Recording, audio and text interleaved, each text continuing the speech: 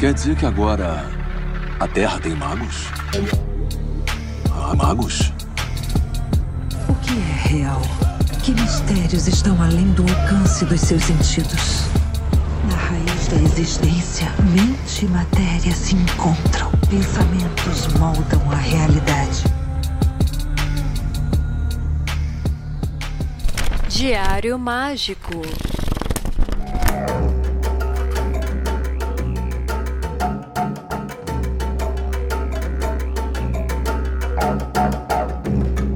Aí sim, eu sou o Rodrigo Vignoli, seu apresentador, e está começando agora mais um Diário Mágico, esse podcast que examina os aspectos da anotação sistemática de todas as formas possíveis, em todas as mídias e com todas as perguntas que se tem direito.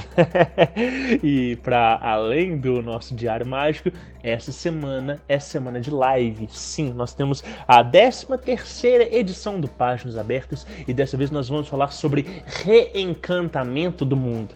Eu não vou pedir relatos para vocês, porque já estamos recheados de relatos para esse episódio. No entanto, vou adiantar. Nosso próximo episódio talvez tenha até parte 1 e parte 2, porque vai ser um tema que vai ter tantos relatos e tanta coisa para falar, vai ser muito interessante. Então, no Páginas Abertas, número 14, nós vamos falar sobre Exu. Nós vamos falar sobre entidades de esquerda, né, dentro da Umbanda, da Quimbanda, Candomblé, mas principalmente também dessas experiências fora do cunho religioso e também no cunho magístico, né? São muitas as pessoas que já tiveram contato com essas entidades por conta própria, né, que se apresentam em sonhos, que se apresentam em algum tipo de incorporação extraordinária, e eu tenho certeza que todo mundo tem algum tipo de história, né? Todo mundo que mora no Brasil, que vive uma espiritualidade um pouquinho fora ali da religião convencional, já teve algum contato, alguma história, né, com Exu e Pombagira. Então, vocês fiquem à vontade para mandar relatos pra gente no DDD 31 97537 5123, ou então mandar por e-mail lá no contato@diariomagico.com.br. Esse programa vai ser muito legal, vai ser muito sensacional. Eu já estou prevendo que a gente vai fazer ele em 2 partes, porque justamente por isso, sim, vão chegar muitos relatos e tem muita coisa para dizer. Eu acho que vai ser legal da gente ter um programa desse duplo, e a gente volta, né, para esse nosso tema aí de falar de entidades, a gente falar de espíritos e dessa hierarquia sutil.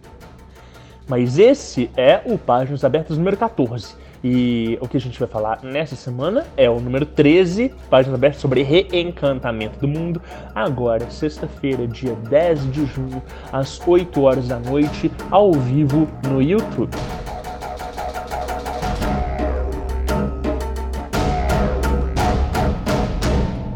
Eu preciso dizer também que o Páginas Abertas, bem como o Diário Mágico, só acontece por causa dos nossos queridos apoiadores, né? A gente tem um grupo secreto onde a gente tem planos de dominação mundial.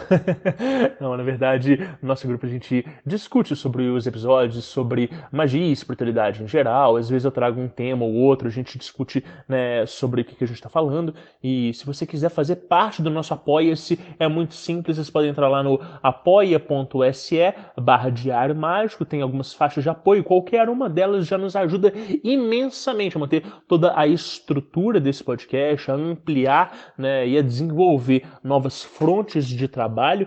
Então, considere nos apoiar. E se você não pode nos apoiar financeiramente, você pode também nos ajudar divulgando esse podcast, mandando para as pessoas que possam estar interessadas, né? Às vezes você escuta alguma coisa que o convidado dele falou que tem tudo a ver com a situação que algum amigo passou ou já vivenciou, alguma história interessante. Então, faça a palavra circular aí e expandir a podosfera. E, bom, é isso, não vou me alongar mais. Eu só quero que vocês continuem anotando seus resultados. E vamos abrir esse diário? Folhas brancas sem pautas para transbordar à vontade.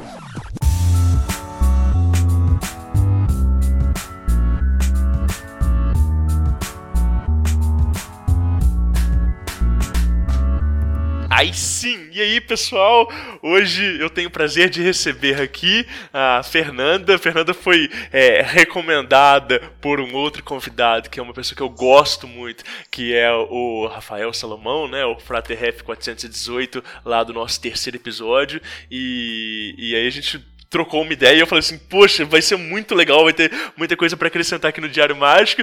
E, Fernando, quero te dar as boas-vindas, agradecer por você ter aceitado esse convite, né, e compartilhar um pouquinho das histórias que você já viveu aí na sua caminhada. É legal, Rodrigo, eu que agradeço pelo convite. Fiquei até ansiosa quando o Rafael me falou. O legal do Rafael é que ele é um grande construtor de pontes, né? Assim, ele é um cara que ele tá preocupado em tornar conhecimento acessível, mas não só isso. Ele tá preocupado em fazer, né, os projetos ao redor funcionarem. Então, ele sempre me indica pessoas aqui pro Diário Mágico. Ele pega o Diário Mágico e manda pra um monte de gente. Às vezes ele vê uma ou outra coisa que, né, eu produzi no canal de YouTube, postei no Instagram, né, e pede pra botar dentro dos artigos dele, e eu também pego as coisas dele e mando pra gente. Então acaba sendo uma grande rede de compartilhamento de informações, e essa rede dá frutos como esse episódio que a gente tá fazendo aqui agora, né? Conheci você e o seu trabalho através dele, e é muito bom a gente tá podendo, né, honrar, né, esse trabalho que ele faz aí nas redes. Isso é muito legal. Com certeza. Inclusive, eu te conheci pelo YouTube, porque ele me recomendou o seu vídeo sobre o RMP. Olha só, que me ajudou legal, muito. Que legal, que massa aí, tá vendo? Eu acho que é isso, assim, a gente vai né, produzindo algumas coisas, às vezes até despretensiosamente mesmo, e vai criando certos, né, elos e certas cadeias que honram o que a gente faz mais à frente, né? Com certeza. Que legal. Fernanda, e me conta, assim, de você, assim, se apresenta para quem tá ouvindo, para quem não te conhece ainda, quem que é a Fernanda, como é que é essa caminhada dentro de magia, de esoterismo, você já tinha algum tipo de envolvimento com alguma religião antes, não? Como é que é isso? Bem, eu sou a Fernanda, eu moro em São Paulo. Tenho uma filhinha de 14 anos chamada Sofia. Legal. E eu sempre gostei muito de ler, né? E eu cresci numa família espírita, principalmente, né? Meu pai é católico, minha mãe é espírita, e a gente ia muito em centros espíritas quando eu era criança e tudo mais. Então cresci lendo muito romance espírita. Sempre gostei desses assuntos, né? E quando eu cresci, continuei, fui expandindo um pouco, né, os temas das leituras, e acabei chegando na John Fortune, no Israel Regardie, que eu amo muito. Maravilhoso. E foi aí foi aí que começou esse interesse maior por me aprofundar, né, no ocultismo. Eu senti necessidade de buscar uma instrução em determinado momento, porque eu senti que eu não estava conseguindo avançar para a parte prática da coisa, né? Eu estava muito imersa na teoria e lendo, consumindo muita coisa, só que eu não sabia como praticar direito, eu ficava um pouco insegura, né? Enfim, eu senti necessidade de alguém mais experiente auxiliando aí nessa caminhada. E eu acho que foi uma decisão excelente. Que legal. Essa transição, assim, do espiritismo para um esoterismo um pouco mais encorpado, ela foi difícil, ela foi estranha, tipo, aos olhos da sua mãe e tal, porque né, o kardecismo ele costuma ser um pouco conservador nas propostas dele, né, e às vezes não vê com bons olhos essas outras iniciativas. Isso, de alguma forma, né, foi incômodo, foi turbulento ou não? Foi natural? Não, foi super tranquilo. Na verdade, também eu tenho a impressão que foi tranquilo porque eu saí de casa, eu tinha 17 anos. Meus pais moram em outra cidade, né? Eles moram em Ribeirão Preto, eu moro em São Paulo. Legal. Então, como nós não temos um contato muito constante, Às vezes eles nem sabem muito bem o que eu estou aprontando aqui em São Paulo. Entendi. Mas independente disso, meus pais eles sempre foram muito abertos com essa questão religiosa, né? Eles nunca nos obrigaram a ir à igreja ou ir ao centro. Eles iam, levavam a gente, mas não era uma imposição religiosa, né? Então foi uma coisa bem natural, foi bem tranquilo. Ah, maravilha, entendi, tá? E aí, quando você começou essa instrução um pouco mais formal, você foi cair direto em Telema ou você teve né, outras passagens aí? A John Fortune, eu tenho a impressão de que ela conversa muito bem com uma série de grupos espiritualistas em geral, né? O Cabala Mística e o Autodefesa Psíquica, ele pode servir tanto para estudantes de ocultismo, de esoterismo, mas ele também honra, assim, pessoas que são, né, sei lá, mais nova-eristas, né, até o kardecismo mesmo consegue conversar com o John Fortune. Agora, o Regardier já tem uma linguagem muito próxima, assim, do que a gente entende como tradição esotérica ocidental, né? Você foi cair, então, direto em Telema? Como é que foi isso? Não, primeiro eu comecei a estudar filosofia. Mais, né? Eu li alguma coisa da Blavatsky, da Annie Besant também. Eu não sei se é assim que pronuncia. E Krishnamurti também, li algumas coisas dele. Então, eu vim fazendo essa caminhada da teosofia e cheguei na Dion, que eu acho que conversa também com a teosofia, inclusive, né? Sim. Aquele negócio do raio, que ela fala. Total. E depois, quando eu cheguei em Telema depois de ler o Regardier, que eu li a Árvore da Vida dele, né? Nossa. É o único livro dele que eu li. E aí, depois de ler a Árvore da Vida... E assim, várias coisas que eu li, eu sempre passava o nome do Crowley. Sempre aparecia, né? Em algum lugar. E eu não tinha lido nada dele e curiosamente, nunca fui atrás de ler o material dele, né? E depois que eu li a Árvore da Vida, eu me interessei, eu pensei em buscar alguma ordem, assim. Sim. E foi aí que eu esbarrei na A e em Telema, mas até então eu tinha ouvido falar só na música do Raul mesmo. Na divulgação que ele faz nas letras, tipo... Isso, é. E chegar na AA foi algo do tipo, né, essa coisa de buscar a instrução formal para desenvolver esse caminho mágico. Foi mais impulsionada por isso mesmo, pela necessidade de ter uma orientação na parte prática da coisa. Sim. Eu acho que hoje em dia eu vejo que é muito mais que isso, né? Mas na época foi o que me levou a buscar. Legal. Como é que você enxerga assim, então, esse caminho, né, da AA desde que você começou essa caminhada aí, né, já há algum tempo? É muito diferente do que você estava acostumado ali de kardecismo, né? É diferente também, inclusive, da teosofia. Claro que temos pontos em comuns e tal, mas como é que é essa vivência na AA? Eu tô ainda começando, né? Tô bem no comecinho, inclusive. Sim. O que eu noto é que é um caminho de autoconhecimento. Eu tenho a impressão que desde quando eu comecei a escrever o meu diário e a tentar uma ou outra prática, é engraçado que eu olho para trás, que é uma questão de meses, e eu percebo que eu mudei bastante nesse período.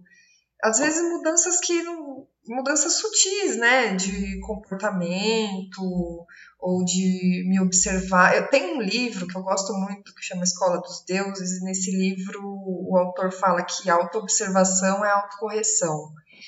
E uma das coisas principais que eu noto desde que eu comecei nessa caminhada na A foi que eu comecei a me auto-observar muito mais. me conhecer melhor. E é só o começo, né? Eu acho que o ser humano é tão vasto, tem muito mais para me conhecer ainda. Sim. Mas essa coisa de autoconhecimento, ela é muito interessante porque às vezes eu falo isso, né? Que quando a gente olha para dentro de si, a gente vê as coisas mais grosseiras primeiro. Então é aquilo que é o mais gritante. E quanto mais a gente vai avançando, é mais difícil de ter a percepção de detalhes, né, que muitas vezes eles fogem né, ao nosso senso justamente por serem mais sutis. Então, quando a gente vai trabalhando grosso primeiro, né, o adepto ele pode vir a ter a ilusão de que não tem depois mais nada a se melhorar. E a grande dificuldade do caminho é justamente conseguir enxergar isso, né? A gente vai se acostumando com as nossas próprias perspectivas e a gente começa a relativizar assim, alguns dos nossos erros, alguns dos nossos padrões, acabando por dizer que aquilo ali é uma característica pessoal, né? Eu acho que esse caminho, essa parte do caminho do autoconhecimento é que ela é, né, delicada e difícil, né? E talvez por isso seja interessante ter, né, um instrutor ou ter um companheiro de jornada, uma outra pessoa ali que ela consiga nos apontar aquilo que foge da nossa percepção e, né, se nós nos acostumamos conosco mesmo, né, o outro que convive com a gente por muito tempo também pode se acostumar, né, e às vezes é por isso que é interessante ter uma instrução ou uma perspectiva externa e fresca que possa né, perceber e nos colocar aquilo que foge né, da gente, assim. Da nossa percepção. Isso. Eu tenho a mesma impressão. Eu acho mesmo que é bem assim, Rodrigo. É difícil a gente olhar para nós mesmos, né? Sim. Tem muita coisa que passa despercebida. Sim. E essa coisa, né,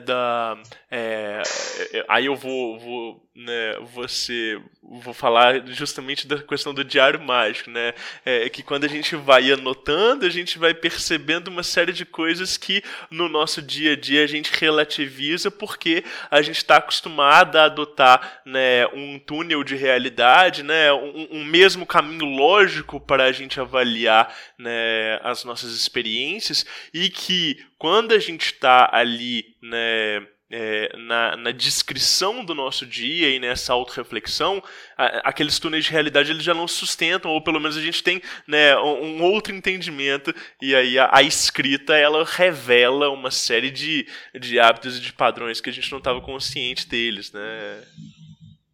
Sim, inclusive o que eu acho uma coisa importante, reler as anotações no diário, né? A forma que a gente está trabalhando é assim, eu escrevo e depois, no fim do mês, do período, eu releio tudo e relendo, dá para perceber isso que você falou, coisas que passam despercebidas até na escrita e numa segunda leitura você começa a perceber as conexões e relações entre fatos e como a gente se comporta, né?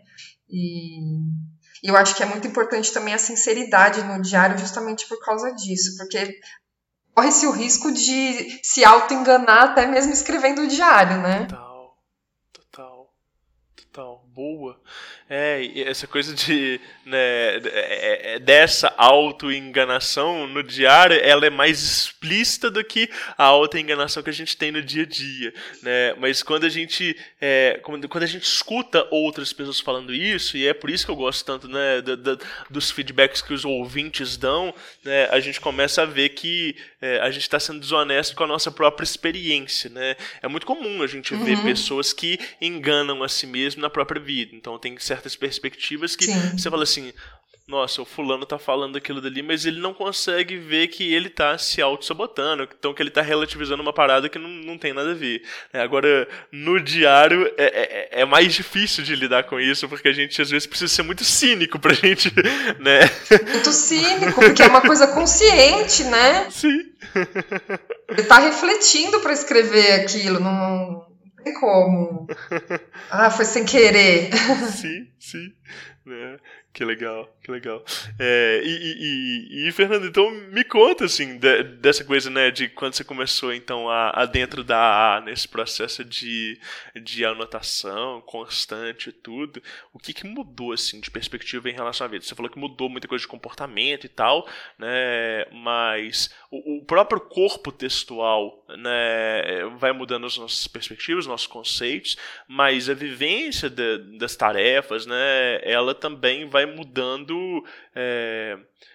Eu acho que não muda a gente só internamente, muda a gente externamente também, a forma como a gente relaciona com as pessoas, conosco mesmo, né? Às vezes tem pessoas que notam até mudanças corporais e tudo, né? E como é que você tem visto isso, assim, dentro da sua história aí?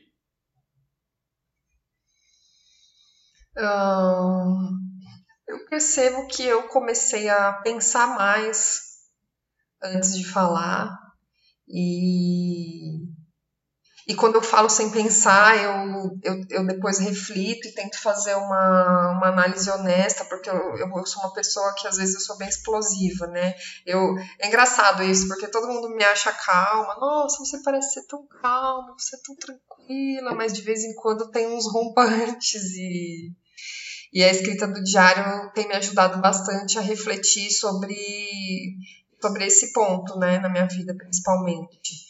Sobre algumas situações que me causam uma certa reatividade e aprender, né, o que me leva, às vezes, a ser reativa, como que eu posso lidar, às vezes, melhor com alguma situação que gera uma reação que às vezes não é muito legal.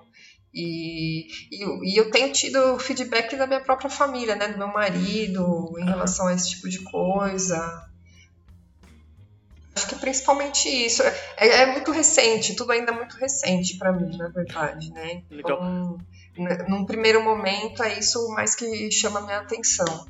Eu acho que a coisa mais legal é justamente assim, o feedback que a gente tem de outras pessoas que não estão dentro da caminhada diretamente, né, mas que elas vão percebendo essas mudanças e a partir daí elas comunicam, elas trazem, né, esse entendimento, porque aí a gente vai vendo que esses efeitos eles não são, né, enviesados pela nossa própria percepção, né, eles de fato eles estão reverberando ali, né, em outros aspectos da nossa vida que não apenas o mágico e o espiritual.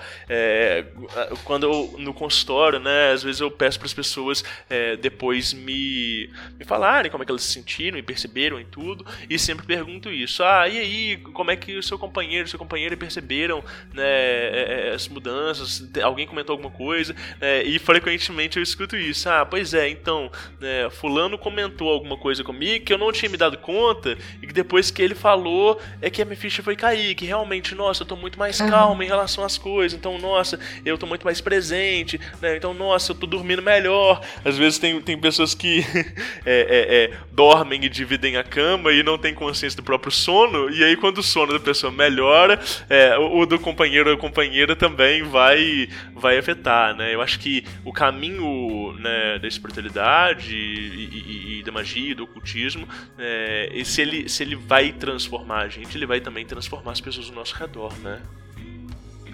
Com certeza. E de novo a gente cai naquele lance de uma outra perspectiva através do olhar do outro, né?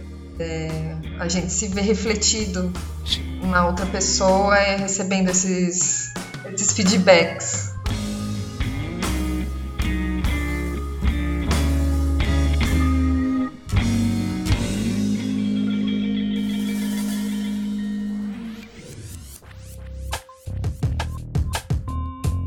Através do Diário Mágico, o futuro degusta o passado.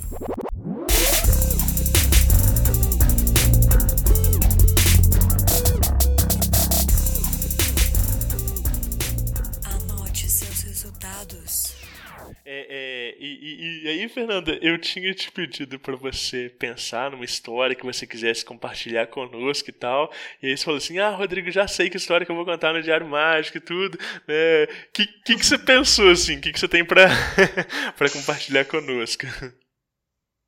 As principais atividades que eu estou praticando nesse período são o ritual menor e o ritual maior do pentagrama. Sim. E aí eu decidi que eu ia fazer o ritual maior do pentagrama e ia invocar cada um dos elementos, né? Tá, legal. Então eu comecei pela água e depois foi tudo bem, tranquilo, e depois eu comecei a fazer as invocações do fogo. E eu ficava por alguns dias fazendo a invocação desse mesmo elemento, né? Quando eu comecei a fazer as invocações do fogo, comecei a tossir, e sem motivo, assim. Tava bem, de saúde, tudo normal, comecei a ficar com muita tosse, fui ao médico, fiquei uma semana tomando remédio e nada da tosse passar, era uma tosse bem forte. E minha mãe, ela trabalha com acupuntura e medicina tradicional chinesa, e ela veio passar um final de semana aqui com a gente, e preparou lá um protocolo para aplicar em mim para ver se melhorava a tosse. Sim. E aí, quando ela fez a análise lá, eu não sei muito bem como que funciona, né? Ela disse que eu tava com fogo no pulmão. Por isso que eu tava com aquela tosse e tal. E daí fez a acupuntura, a tosse continuou, não adiantou nada. Sim. Passou uns dias, surgiu um vazamento na cozinha de casa, um baita de um vazamento, parecia uma cachoeira no teto da cozinha. E depois até o Rafael Salomão comentou que teve uma história parecida com o do Pet, quando estava fazendo invocações do fogo, né? Sim. E enfim, aí eu falei, e eu fiquei muito irritada, e isso foi uma coisa que eu percebi no diário. Relendo o meu diário, eu reparei que no período que eu estava fazendo as invocações do fogo, eu estava muito irritada, muito sem paciência, estava briguenta. Nossa, eu tava terrível. Sim. E pensei, eu vou parar de fazer essas invocações do fogo e ver o que acontece. Comecei a fazer as invocações do ar e aí a tosse desapareceu e tudo voltou ao normal. Enfim, não sei afirmar com 100% de certeza se foram as invocações, né? Mas foi bem louco. Uma coisa tá relacionada com a outra, mesmo que indiretamente, né? Mas que legal, e é legal isso, assim, né? De que uma pessoa de uma outra vertente, né? No caso sua mãe, através da acupuntura, medicina tradicional chinesa, né? Conseguia avaliar essa coisa de excesso de fogo no pulmão, e aí as coisas conversarem, né? Eu acho que é isso, assim, as diversas vertentes, um resultado que ele é explícito em uma área, ele tem que ser passível de ser observado em outras vertentes também, para que ele não seja algo que é totalmente parcial, assim, né? Eu penso muito nisso, assim. Sim, inclusive quando eu fui ao médico, ela me examinou e estava tudo normal. Eu tirei raio-x do pulmão, fiz um monte de exame e não tinha nada de errado, mas eu não parava de tossir. Sim, sim. Que legal. E aí, quando você começou a fazer a invocação do ar, você falou que a tosse sumiu, e a questão da água na cozinha, é isso? A questão do vazamento foi resolvido também, né? E não tem mais. Mas aí veio um rapaz aqui consertar. Sim. Enfim, mas aí tá tudo certo. Depois que eu parei de fazer as invocações do fogo, tudo voltou ao normal. E aí você continuou as experiências fazendo o ar, depois você fez invocação de terra também por um tempo? A da terra eu vou começar semana que vem. Ah, que legal. Semana que vem não, amanhã, né? Que segunda-feira. Sim, sim. E você fez por quanto tempo cada invocação? Foi uma semana cada, não? Eu não deixei pré-definido. Fui fazendo. A do fogo eu acredito que eu fiz eu acho que foi mais de 2 semanas que eu fiz uma vez por dia. Aham. Mais de 2 semanas. Ah, legal, entendi. Tá, maravilha. É. Essas experimentações elas são muito interessantes porque a gente vai percebendo como que o corpo e o ambiente também respondem, né? Eu tive uma experiência aqui em casa que foi muito engraçada. Acho que eu nunca contei isso. Eu tinha recebido... Eu tava uns atritos assim mágicos com outras pessoas e a gente tinha recebido um ataque mágico. Eu tinha feito uma limpeza aqui em casa muito, muito, muito profunda. Só que eu tava muito irritado, assim, muito indignado com a situação como um todo.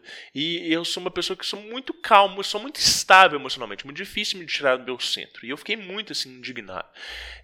E aí a minha esposa, ela comentou, ela falou assim: nossa, você tá... não te vejo assim normalmente e tal, vai se tratar, vai se cuidar para isso aí não atrapalhar o resto da casa, né? E aí, Fernanda, teve uma chuva que não foi uma chuva, foi uma tempestade aqui em Belo Horizonte, mas foi uma tempestade que a gente tem uma varanda, né? E aí o ralo da varanda entupiu e a água que estava caindo na chuva começou a entrar no quarto. Nosso quarto ele é no 3º andar, então a água começou a tomar o quarto inteiro. E aí tomou banheiro, closet e tal. Eu estava sentado no escritório, o escritório era no andar de baixo. De repente eu olho para a escada e tá descendo uma cachoeira de água, uma cachoeira. E eu falei assim: Raquel, o que tá acontecendo? E ela não tava também no quarto, né? Na hora que a gente olhou, a casa ela tava sendo toda lavada por água de chuva. E aí a gente levantou, tirou tudo que não podia molhar do chão e tal. E a gente falou assim: porra, eu já entendi o recado, você já entendeu? Ela falou: já. Aí a gente pegou o rodo e começou a lavar a casa com a água de chuva, né? E ir dissipando toda essa carga emocional que tava aqui. Então a gente foi, de fato, realmente lavado, assim, da cabeça aos pés. E aí quando terminou tudo... Lavou a alma da casa. Não, lavou totalmente, assim. E quando a gente terminou tudo, umas 2, 3 horas depois, eu tava calminho, tranquilo e tal. Aí ela falou assim: você percebeu, né, que você tava precisando de transbordar essa quantidade de água que tava aí, né? E eu falei: de fato. Então, às vezes a gente é brindado com umas experiências que num primeiro momento parecem desesperadoras, mas que é uma forma também da gente lidar com aquilo que a gente não tá conseguindo lidar por conta própria, né? É verdade. Teve um caso que aconteceu também quando eu tava praticando asana. Sim. Eu tava praticando a posição do enforcado, né? Sim.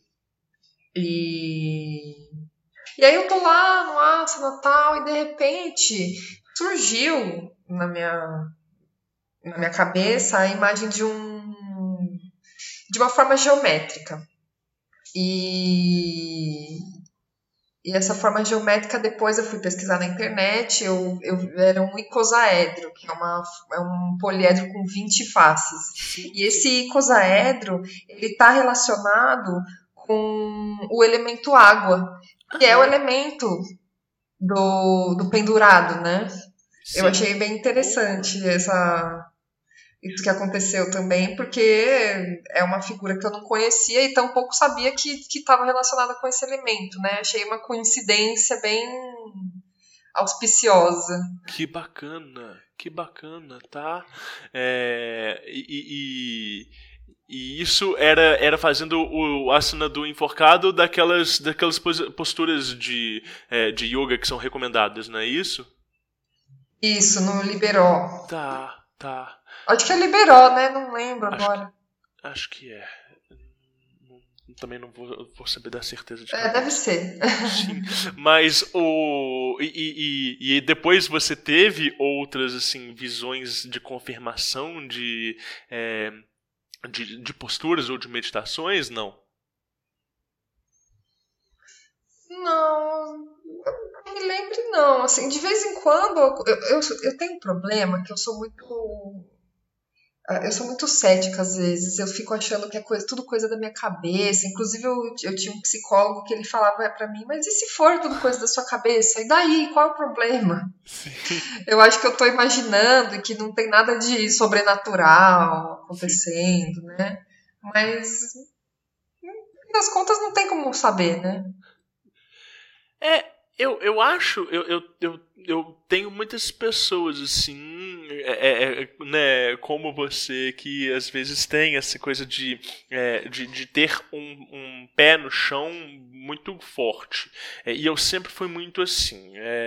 Né, eu falava assim, eu sou uma porta, eu não sinto nada energeticamente, né, essas visões, essas vozes que eu escuto, né, todo mundo escuta, etc e tal. Só que eu acho que isso começa a mudar quando a gente começa a escutar a experiência de outras pessoas, né? E aí você vai ter tanto pessoas consagradas que elas têm experiências muito similares às nossas, e que né, elas tratam aquilo dali de uma forma, né, mais formal e mais leve, né? Quanto a gente tem experiências de outras pessoas do meio que não têm nada disso, não escutam voz, não sentem nada, não têm, né, percepções visuais e mentais, né, e que né, elas tratam aquilo dali com um grande ceticismo e com uma grande dificuldade, né? E aí, quando a gente começa a ver que existe uma variação muito grande da percepção e da interpretação interna dos fenômenos, a gente passa a aceitar com mais leveza e com mais clareza, né, a forma como a gente lida. Então, assim, vira e mexe eu pego pessoas que elas falam isso. Não tem sensibilidade energética nenhuma, então, nunca vi nada e tudo. Né? E aí, na hora que você, antes, né, na hora que você está conduzindo um processo ali com ela, seja um ritual, seja, né, o processo energético que eu mesmo conduzo, quem está conduzindo já sabe mais ou menos como que a pessoa deve sentir, o que ela vai ver, o que ela vai perceber.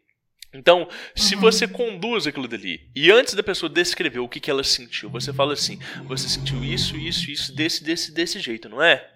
E aí você está antecipando para ela quais foram as sensações que ela teve, né? A pessoa começa a falar assim, opa, não, pera, então isso não é coisa da minha cabeça, opa, como é que a pessoa sabe que eu ia sentir isso? Nossa, então realmente, né, essa aplicação, esse processo, né, esse ritual, ele ativa esses gatilhos especificamente, né? E com essas confirmações a gente vai tendo um pouco mais de confiança nessas visões e nessas percepções. Eu acho que é muito saudável a gente ter, né, esse pé no chão e ter essa resistência, porque a gente não fantasia muito, né? É muito mais gostoso e muito mais fácil a gente desenvolver confiança e autoestima em quem, né, às vezes percebe as coisas, mas não quer, né, dar todo o mérito daquilo dali, do que a gente desenvolver freio e autocrítica em pessoas que, né, enxergam uma miríade de coisas, né, e vê isso e aquilo, e tem coisa que não tem nada a ver, e como é que você vai, de alguma forma, desconsiderar a experiência da pessoa, né, frear e botar o pé no chão. Às vezes parece que você está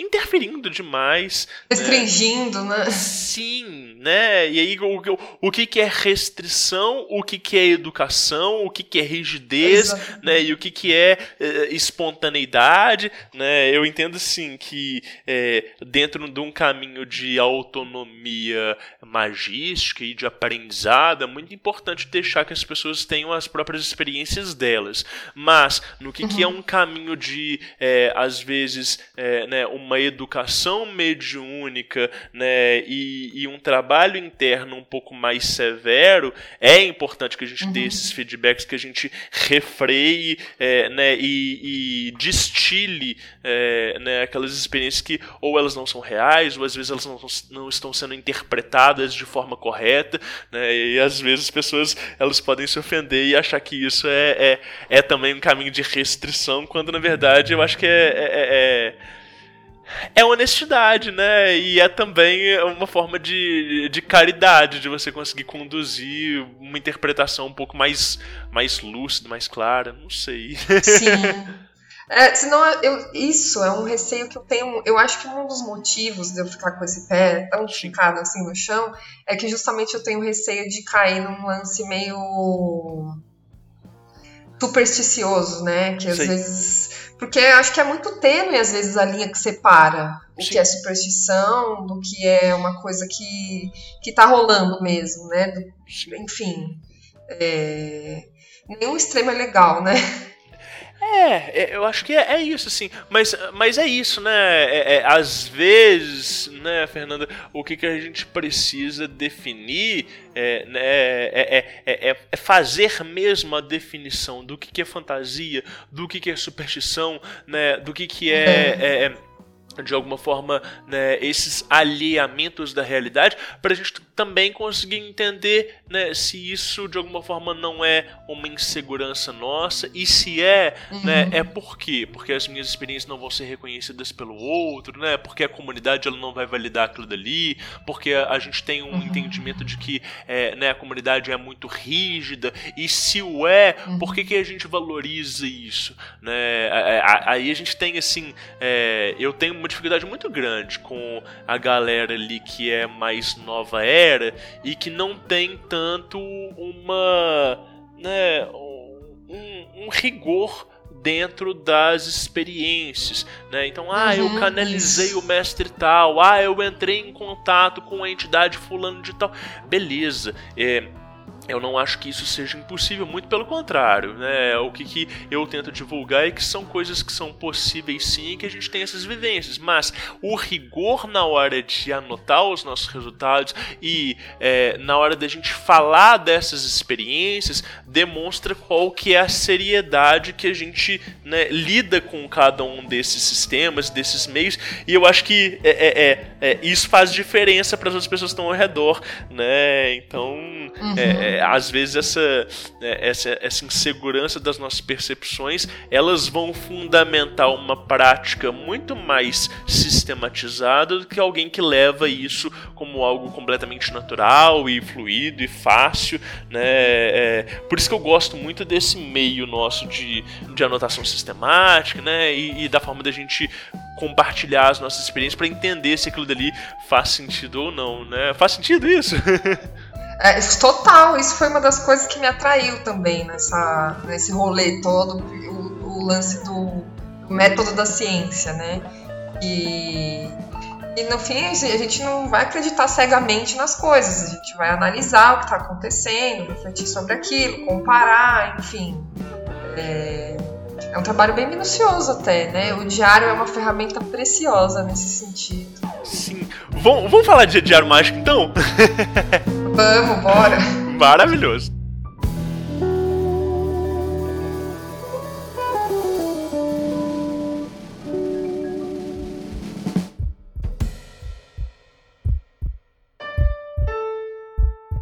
Não importa o que dizem a você, palavras e ideias podem mudar o mundo.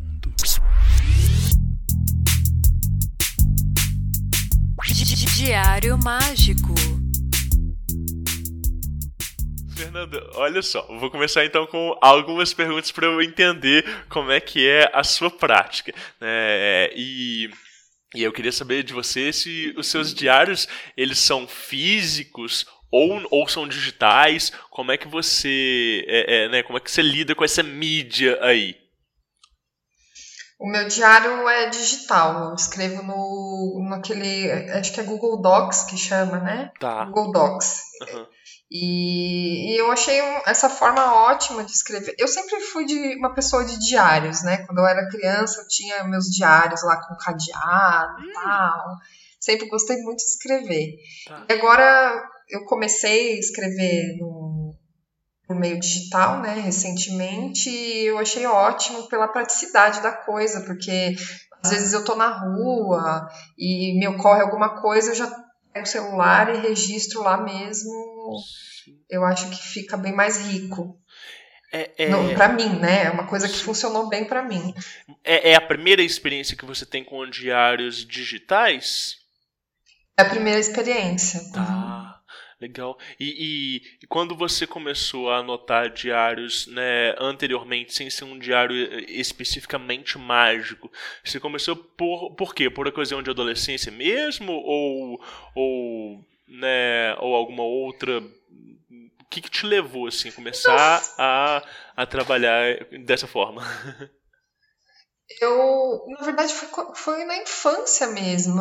Eu tenho até hoje guardado um diário antigo, eu devia ter uns 8, 9 anos quando eu escrevia ele. E, pra falar a verdade, eu não lembro como que começou isso. Eu não sei, provavelmente eu devo ter visto em algum livro, aquela coisa de querido diário, né? Sim. E como eu gostava muito de ler e de escrever, pedi pra minha mãe, ela me deu de aniversário aqueles diários que vinham um cadeadinho, né, com uma chavezinha pequena. Legal.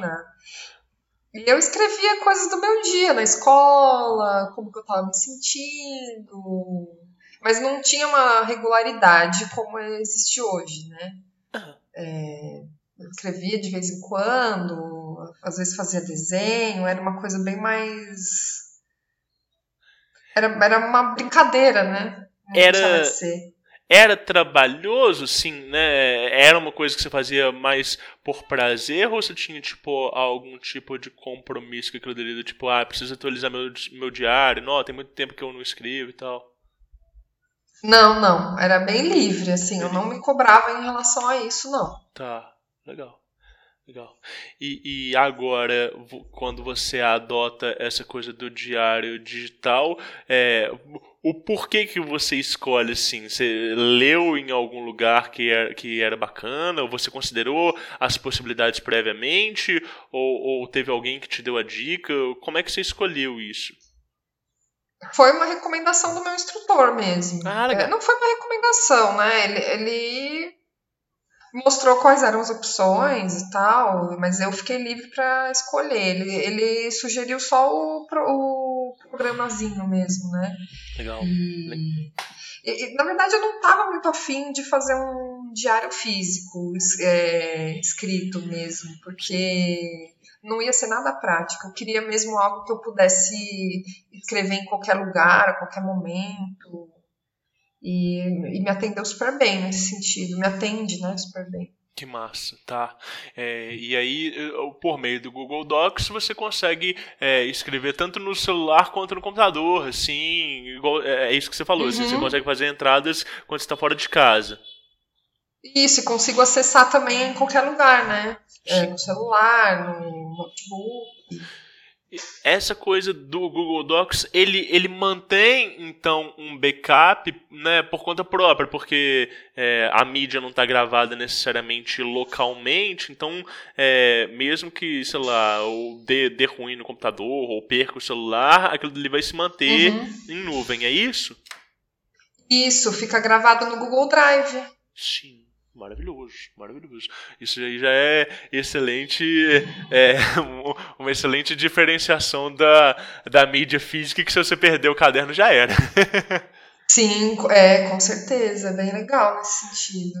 E Fernanda, quando você precisa de fazer um desenho ou fazer uma anotação mais elaborada, às vezes alguns caracteres que, né, não estão ali tão acessíveis e tudo, como é que você faz isso? Tem como fazer isso fácil? Como é que se maneja isso?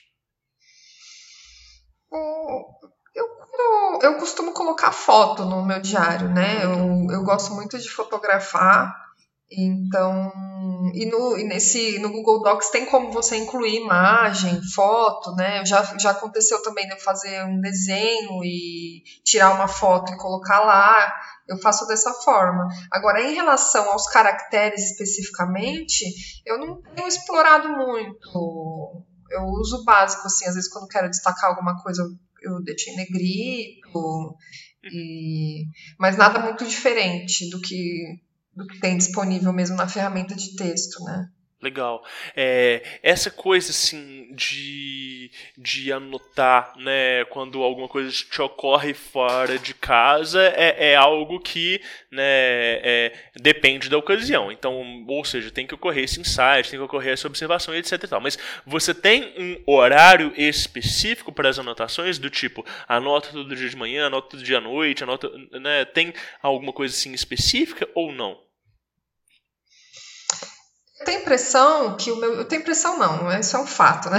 O meu diário ele foi se modificando ao longo do tempo. Tá. Quando eu comecei a escrita do diário, eu costumava fazer anotações, não sei se em tempo real, mas eu escrevia de manhã, à tarde e à noite. Eu até separava por horário as anotações, né? E aí, com o tempo, isso começou a me tomar muito tempo, né? Esses registros. Então, hoje em dia, eu escrevo geralmente à noite, mas coisas que eu considero que são muito relevantes, eu escrevo no momento que me ocorre, para não esquecer, né? Para não perder nenhum detalhe daquilo. Mas o geral mesmo eu costumo fazer à noite. Nossa, de manhã, tarde, noite é puxado mesmo. Então... Ah, não. Tava demais, muita coisa. Sim.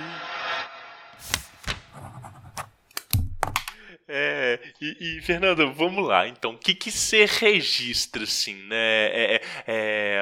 Você registra só a vida mágica, né? Ou você registra também fatos da sua vida pessoal, né? O que você leva em consideração na hora que você vai anotar o conteúdo? Bom, o que eu tenho levado em consideração, principalmente, é o juramento que eu fiz, né, no meu grau. Sim. Que tem a ver justamente com me conhecer. Então, eu penso que se eu escrevesse somente a respeito das práticas, e eu ainda estou aprendendo como faz, não ia ser uma coisa tão rica e eu não ia conseguir essa percepção de mim mesma. Então, eu costumo escrever muito no diário. Meu diário é enorme, tem muitas páginas, porque eu escrevo... como eu estou me sentindo no dia, eu escrevo coisas que acontecem em relação à minha interação com a minha família, eu escrevo sobre mim, uma seção lá que eu criei que é só para eu escrever coisas que às vezes eu não... Sabe aquelas coisas que às vezes a gente quer esconder da gente mesmo? Sim, claro. Aí eu costumo escrever isso também com uma certa regularidade. Nossa, eu escrevo muito no diário, eu escrevo sobre tudo. Que legal, tá. Não é só sobre as práticas. Aham, eu sinto exatamente como você, assim, de que trabalhando dentro dessa egrégora que envolve autoconhecimento e envolve, né, percepção de si, é impossível da gente se ater só, né, a rituais, né? Não é um livro das sombras, não é um grimório, é um diário, e o diário ele implica na gente trazer toda essa variável pessoal para dentro dele, né? Então, descrever eventos que nos ocorrem às vezes é muito mais importante do que a gente descrever, né, o funcionamento ali de como que foi o ritual menor do pentagrama naquele dia, o que a gente sentiu acontecer e tudo, né? Eu acho que é mais importante essas variáveis do dia a dia.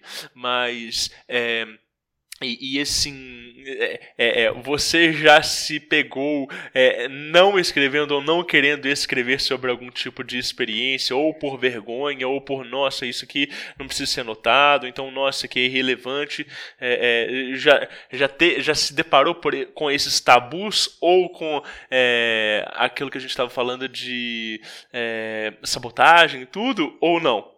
Já, várias vezes. E aí? Já, várias vezes.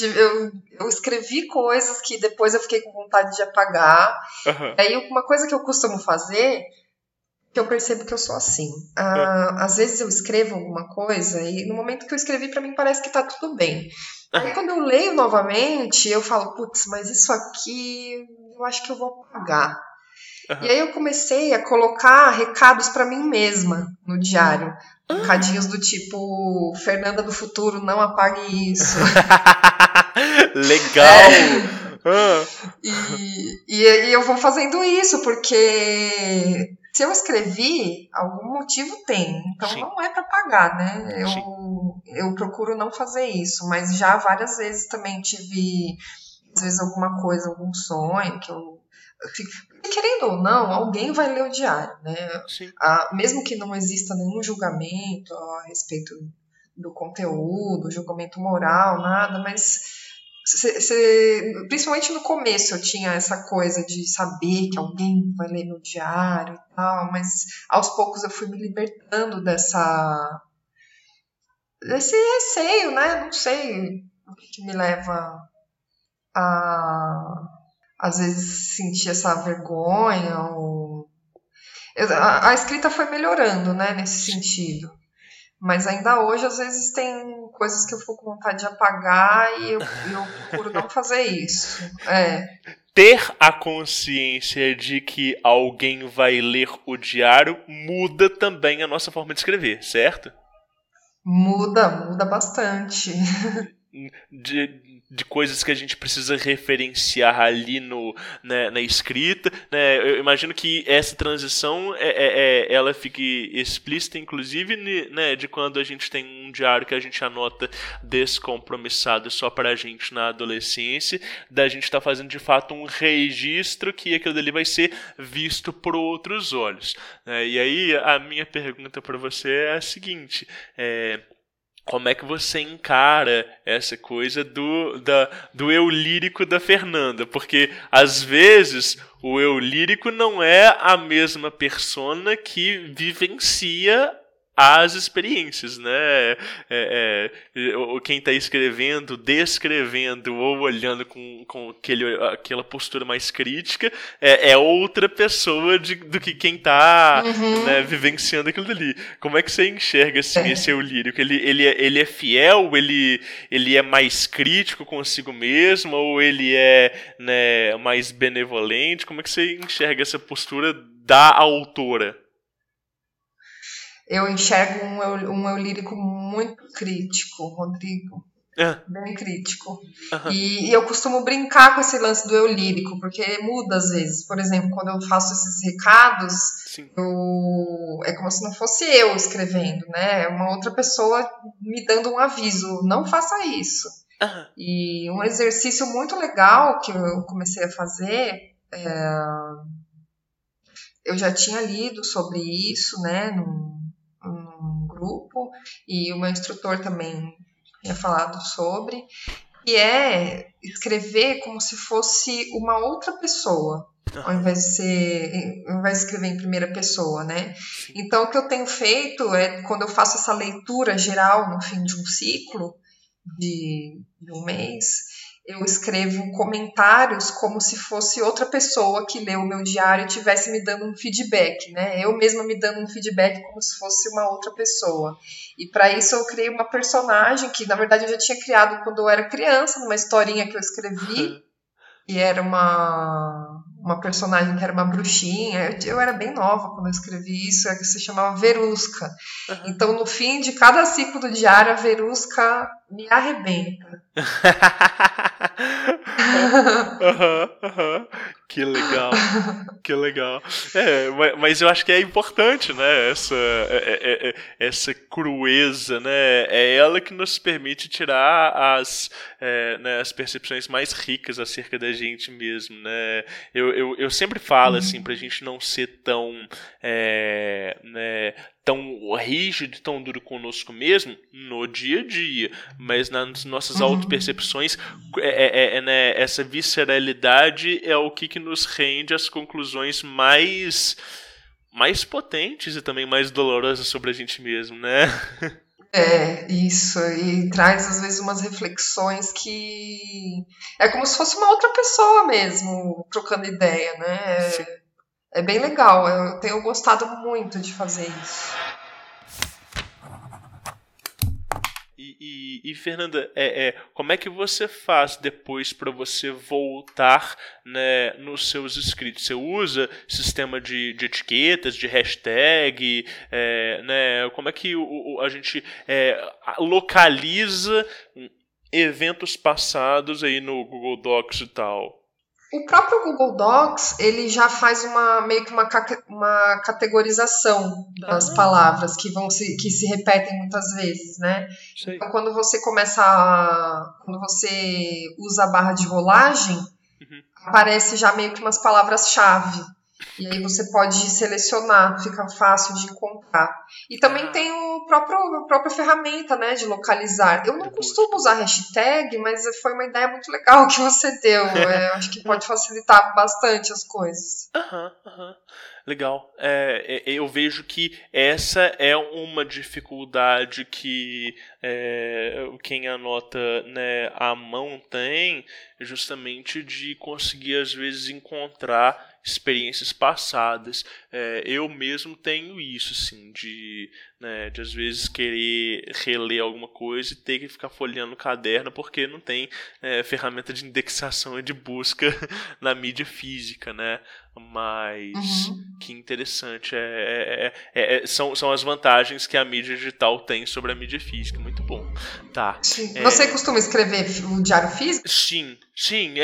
O meu é tudo na mão e eu nunca nem tentei fazer a mídia digital porque eu já tinha esse costume. Hoje eu tenho assim eu uso um diário por ano, então eu tenho aí acho que uns 6 ou 7 diários, né, que eles ficam empilhados. Eles não gastam tanto espaço na estante, mas eles gastam tempo na hora de reencontrar certas experiências. Mas eu gosto da coisa do diário feito na mão. Eu sei que na minha época o meu instrutor penava com a minha caligrafia. Eu tinha que tirar foto e mandar para ele, às vezes traduzia aquilo dali. E foi muito legal, porque o meu período de probação foi um período de adequação da caligrafia. Então eu tinha que estar prestando atenção, eu tinha que estar muito presente quando eu estava fazendo as anotações, justamente para a letra não entrar num automatismo. Então aquilo dali também era um exercício de meditação sobre as situações, sabe? Né? E aí ele ia avaliando, né, a mudança da minha letra, né? Então teve isso sim também, essa modificação, inclusive, né, a nível de escrita, sabe? Que legal isso. Muito legal. É isso. Tem vantagens. Os dois métodos têm as suas particularidades, têm as suas vantagens. Eu não sabia das vantagens do digital até eu começar a fazer esse programa e escutar tantas pessoas trazendo essas perspectivas. E isso faz com que outros ouvintes que ainda não têm diário, que às vezes têm vontade de mudar o formato, né, a considerar e a trazer né, perspectivas muito mais ou com as possibilidades que elas oferecem, assim, né? Desde o início da minha vivência mágica, eu sempre andei com um caderninho no bolso, mesmo sem nunca ter ouvido falar sobre diário mágico, mas porque eu tenho uma característica que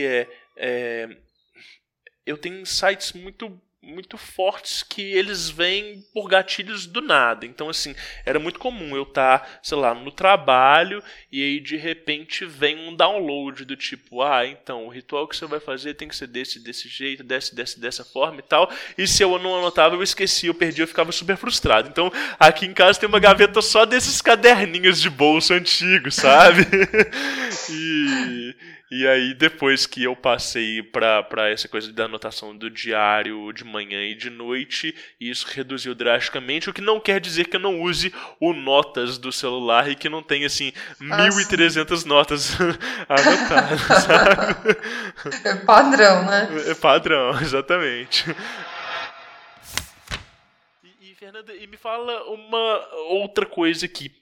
em relação à execução dos rituais, que você falou que você faz, o ritual menor do pentagrama e o maior e tudo, você mensura o sucesso deles de alguma forma, do tipo dar nota para eles ou avaliar como é que foi a execução? Porque chega no momento que fica automático, né? Você aprendeu a técnica, você está fazendo a parada ali, você já não vê tanta mudança na execução de um dia para o outro. Mas como é que foi isso, assim? Desde você introduzir uma nova técnica, um novo ritual na rotina, né, até pegar o jeito dele, você ia descrevendo passo a passo? Como é que é isso?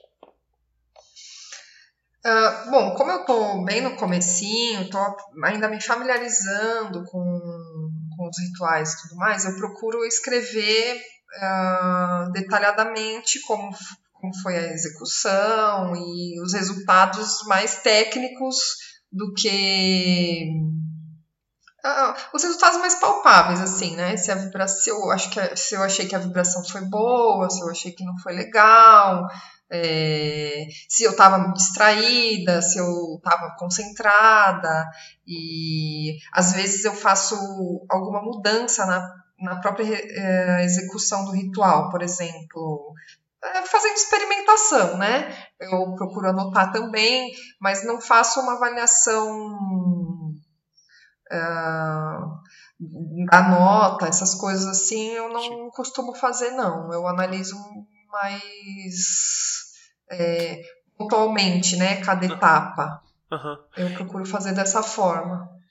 E essa avaliação de releitura depois que você falou, né, que a Verusca às vezes né, esfrega na sua cara, você depois faz um resumo disso, assim, é uma avaliação que ela é só uma interpretação ou tem um registro dela também? Do que? Essa parte final aí da Verusca? Isso de releitura, de olhar como é que foi aquele período, daquele mês e tudo. Depois disso, você chega a escrever sobre aquilo dele, fazer um resumo, ou não, ou é mais uma leitura e uma interpretação? Não chega a ser um resumo, é uma leitura e interpretação, como se ela lesse o meu diário e fizesse e comentasse sobre as coisas, né? Legal. Por exemplo, nesse dia aqui você fez isso, aquilo, mas e se... como se ela estivesse analisando mesmo, né? Uma conversa, estivesse trocando uma ideia comigo sobre tudo que foi escrito. Legal. Não chega a ser um resumo. Entendi. Maravilhoso, tá? Bate-papo.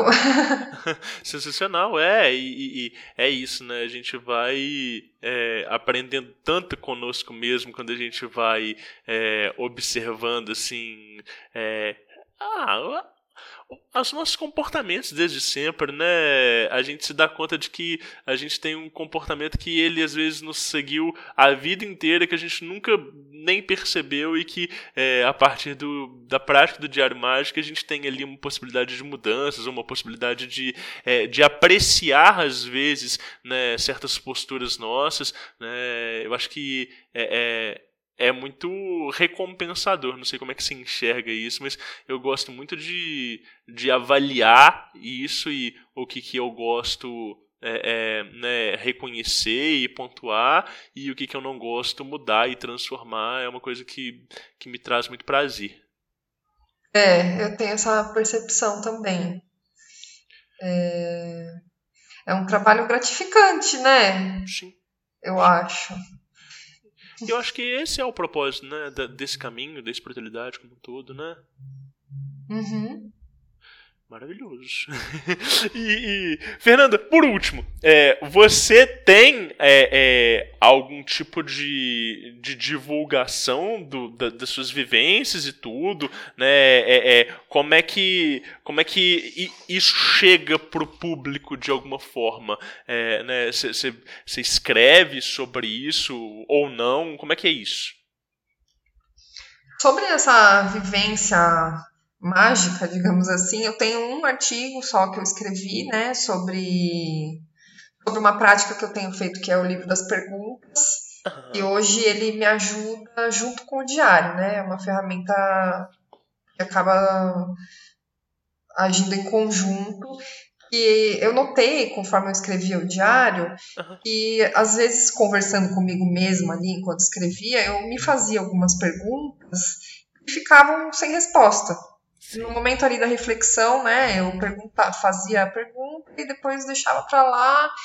E aí surgiu a ideia, conversando com o meu instrutor, de fazer um compilado dessas perguntas sem resposta para eventualmente eu ir respondendo elas, né, conforme eu sentisse de responder. E aí surgiu o livro das perguntas, que tem se mostrado uma ferramenta muito importante, né, para mim. E eu escrevi um artigo sobre isso que está disponível na minha página do Medium. Ai, que legal! Tá.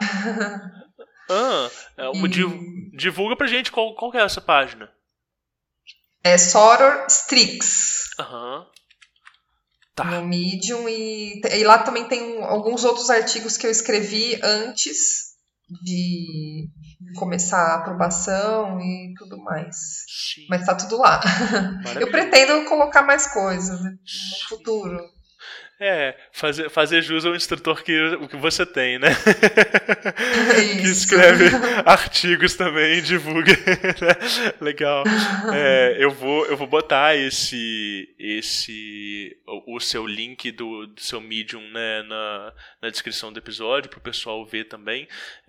Eu penso, sim, que a coisa de escrever blogs e artigos é uma espécie de diário público, né? É uma espécie de refinamento da matéria-prima. O diário, ele é a matéria-prima, né? E os artigos, eles são como se fossem, né, o refinamento daquilo dali, trazido para o público, né, compartilhado. Eu falo que eu gosto muito de escrever e até tenho um blog, mas eu nunca tive a pretensão de escrever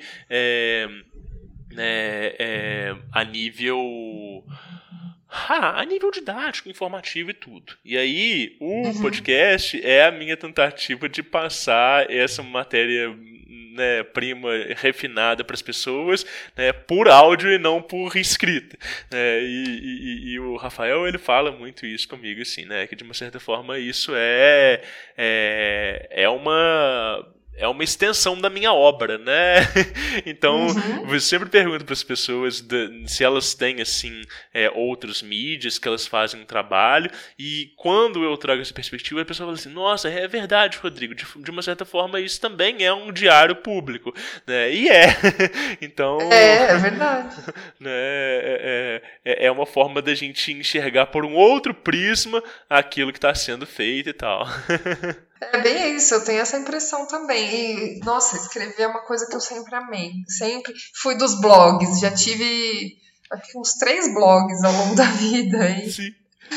E hoje parei no Medium. Mas é uma extensão.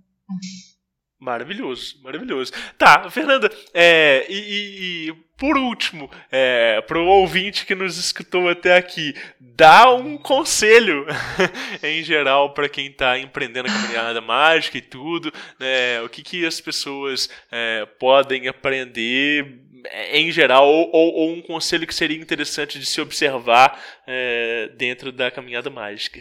Bom, acho que o conselho que eu quero passar é que ser sincero consigo mesmo. E às vezes pode ser difícil, pode ser doloroso, mas que no fim das contas vale muito a pena. Legal. Eu acho que o conselho é esse. Sim, maravilhoso. E tem tudo a ver com o que a gente falou aqui hoje, né? De às vezes ser exatamente essa grande diferença entre um aprendizado e uma sublimação, né? Exatamente. E às vezes eu acho que a gente, o fato de saber que uma outra pessoa vai ler o diário, às vezes a gente tenta, né? Não sei. disfarçar. Disfarçar isso, alguma coisa, só que aquela pessoa não tá lá pra te julgar, então no fim das contas você tá enganando a si mesmo, você não tá disfarçando nada pro outro, você tá se disfarçando pra você mesmo. Sim. Então vale a pena. Ótimo. Acho que quanto mais sinceridade nesse processo todo, melhor. Maravilhoso. Por último, Fernanda, você falou do link do Medium. Tem mais algum link que você queira divulgar? O pessoal gostou, né, de ouvir a Fernanda no Diário Mágico, quer conversar um pouco mais? Tem algum outro lugar ou algum endereço de e-mail ou não? Ou lá no Medium mesmo as pessoas encontram todas as informações? Como é que o pessoal te encontra? Tem o meu Instagram, que é _FeMunhoz. Uhum. E eu acho que o Instagram é a principal ferramenta, assim, para me encontrar. E não sei se pode falar isso aqui, mas eu tenho também uma página onde eu faço joias com cristais e macramê. Uhum. E se chama Nós Macramê. Nós Macramê. No Instagram também. Lá tem bastante coisa legal. Pô, que bacana.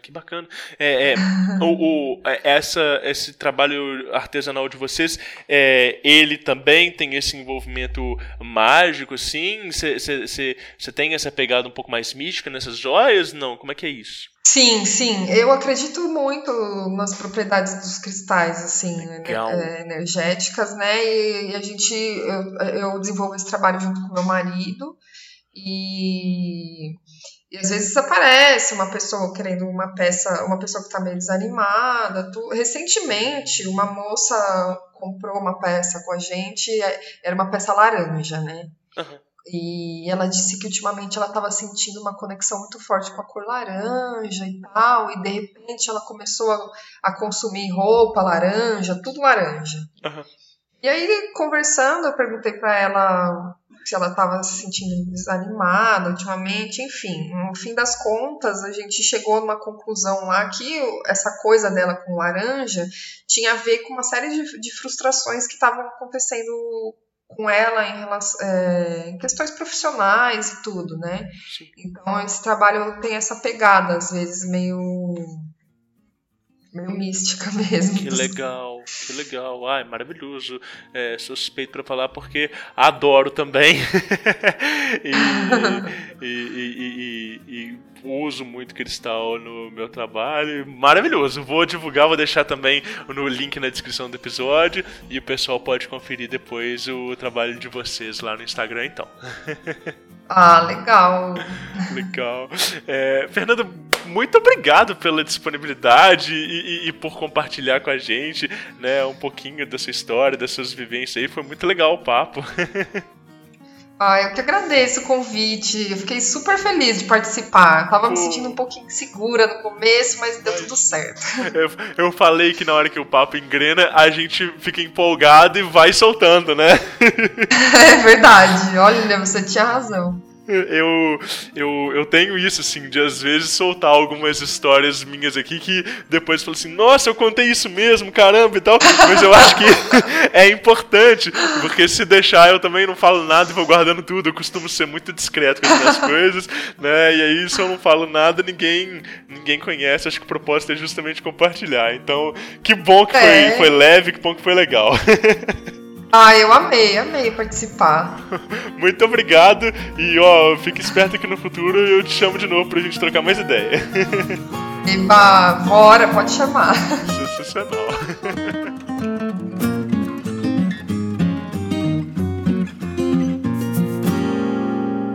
Aí sim, muito obrigado por ter ouvido até aqui. Eu espero que você tenha gostado.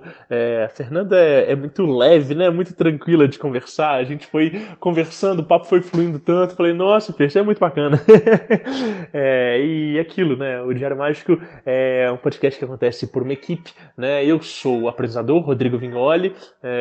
Tenho os gatos me auxiliando e às vezes miando no fundo. E tenho o Guilherme Neves, incrível editor, que nos auxilia desde o episódio número 1. E também o Gabriel Oliveira, da @Dinamite Feita em Casa, que faz a arte das capas de forma incrível. E, bom, essa é a nossa equipe e continuem anotando os seus resultados. Leful Podcasts.